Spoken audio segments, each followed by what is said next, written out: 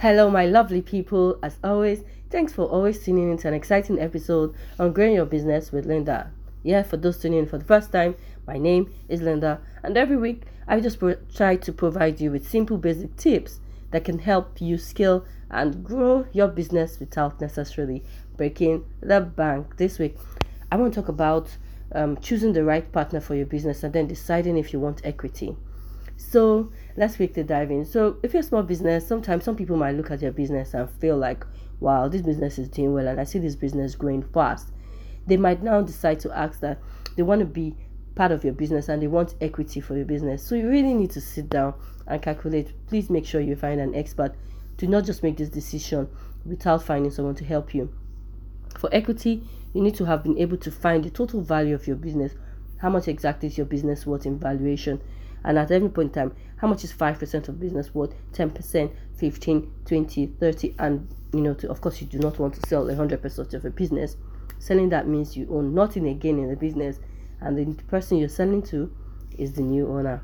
For some small business, most of the times they do not understand these terms, especially equity from their investors. So they're just quick to give in 50% of their business for a very small amount just because they're desperate in need for money. Remember, there are so many ways you can get funds and get loans. It's just for you to ask questions and for you to find out from people. If you haven't got that idea, I've talked about it in the previous episodes, how you can raise money, how you can raise funds, especially from family and friends before you can go to the bank. Maybe we'll talk about that again in another episode because that's been a long time. But for today, I want you to be very deliberate about choosing partners for your business. When you want to choose a partner for your business, you must understand some principles and basic things. What are his values, his principles? What has he done before? How has he trusted people that he has invested in? Is he really hands-on in the business? Does he also bring in other things like customers and partnerships and invest? Does he bring in other things, or is he just going to give you money and go away? You need to really understand that the extra things that he will give will also help you make you grow your business faster.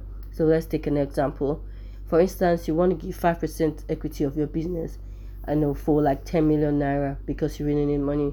Apart from that 5% and the money he's giving you, is it going to help you bring customers? Is it going to help you expand? Is he giving you an office space? What extra thing can he mentor you and put you through? Can he listen to you if you have problems just to help you and guide you through? Those extra things are things that will help you grow your business, which you need to look into.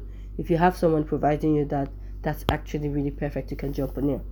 But if you have someone who is not providing you with that, and you still think you desperately need the money and you don't want to go to the bank, of course, you can consider that option.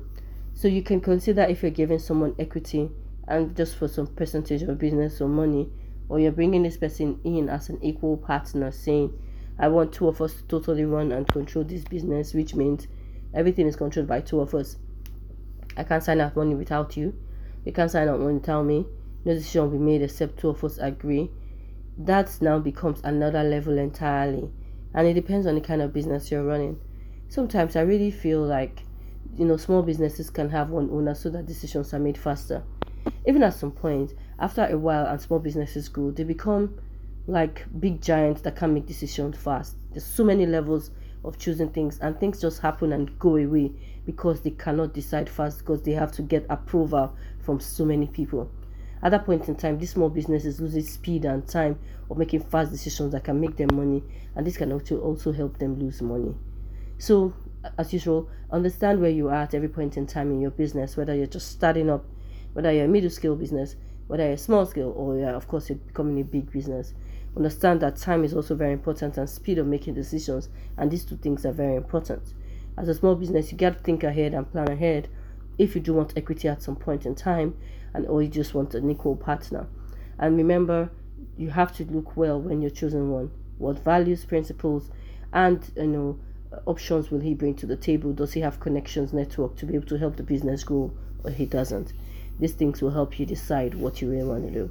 I hope these tips have been helpful. As always, I would love to hear from you, and please do listen again next time. Bye for now.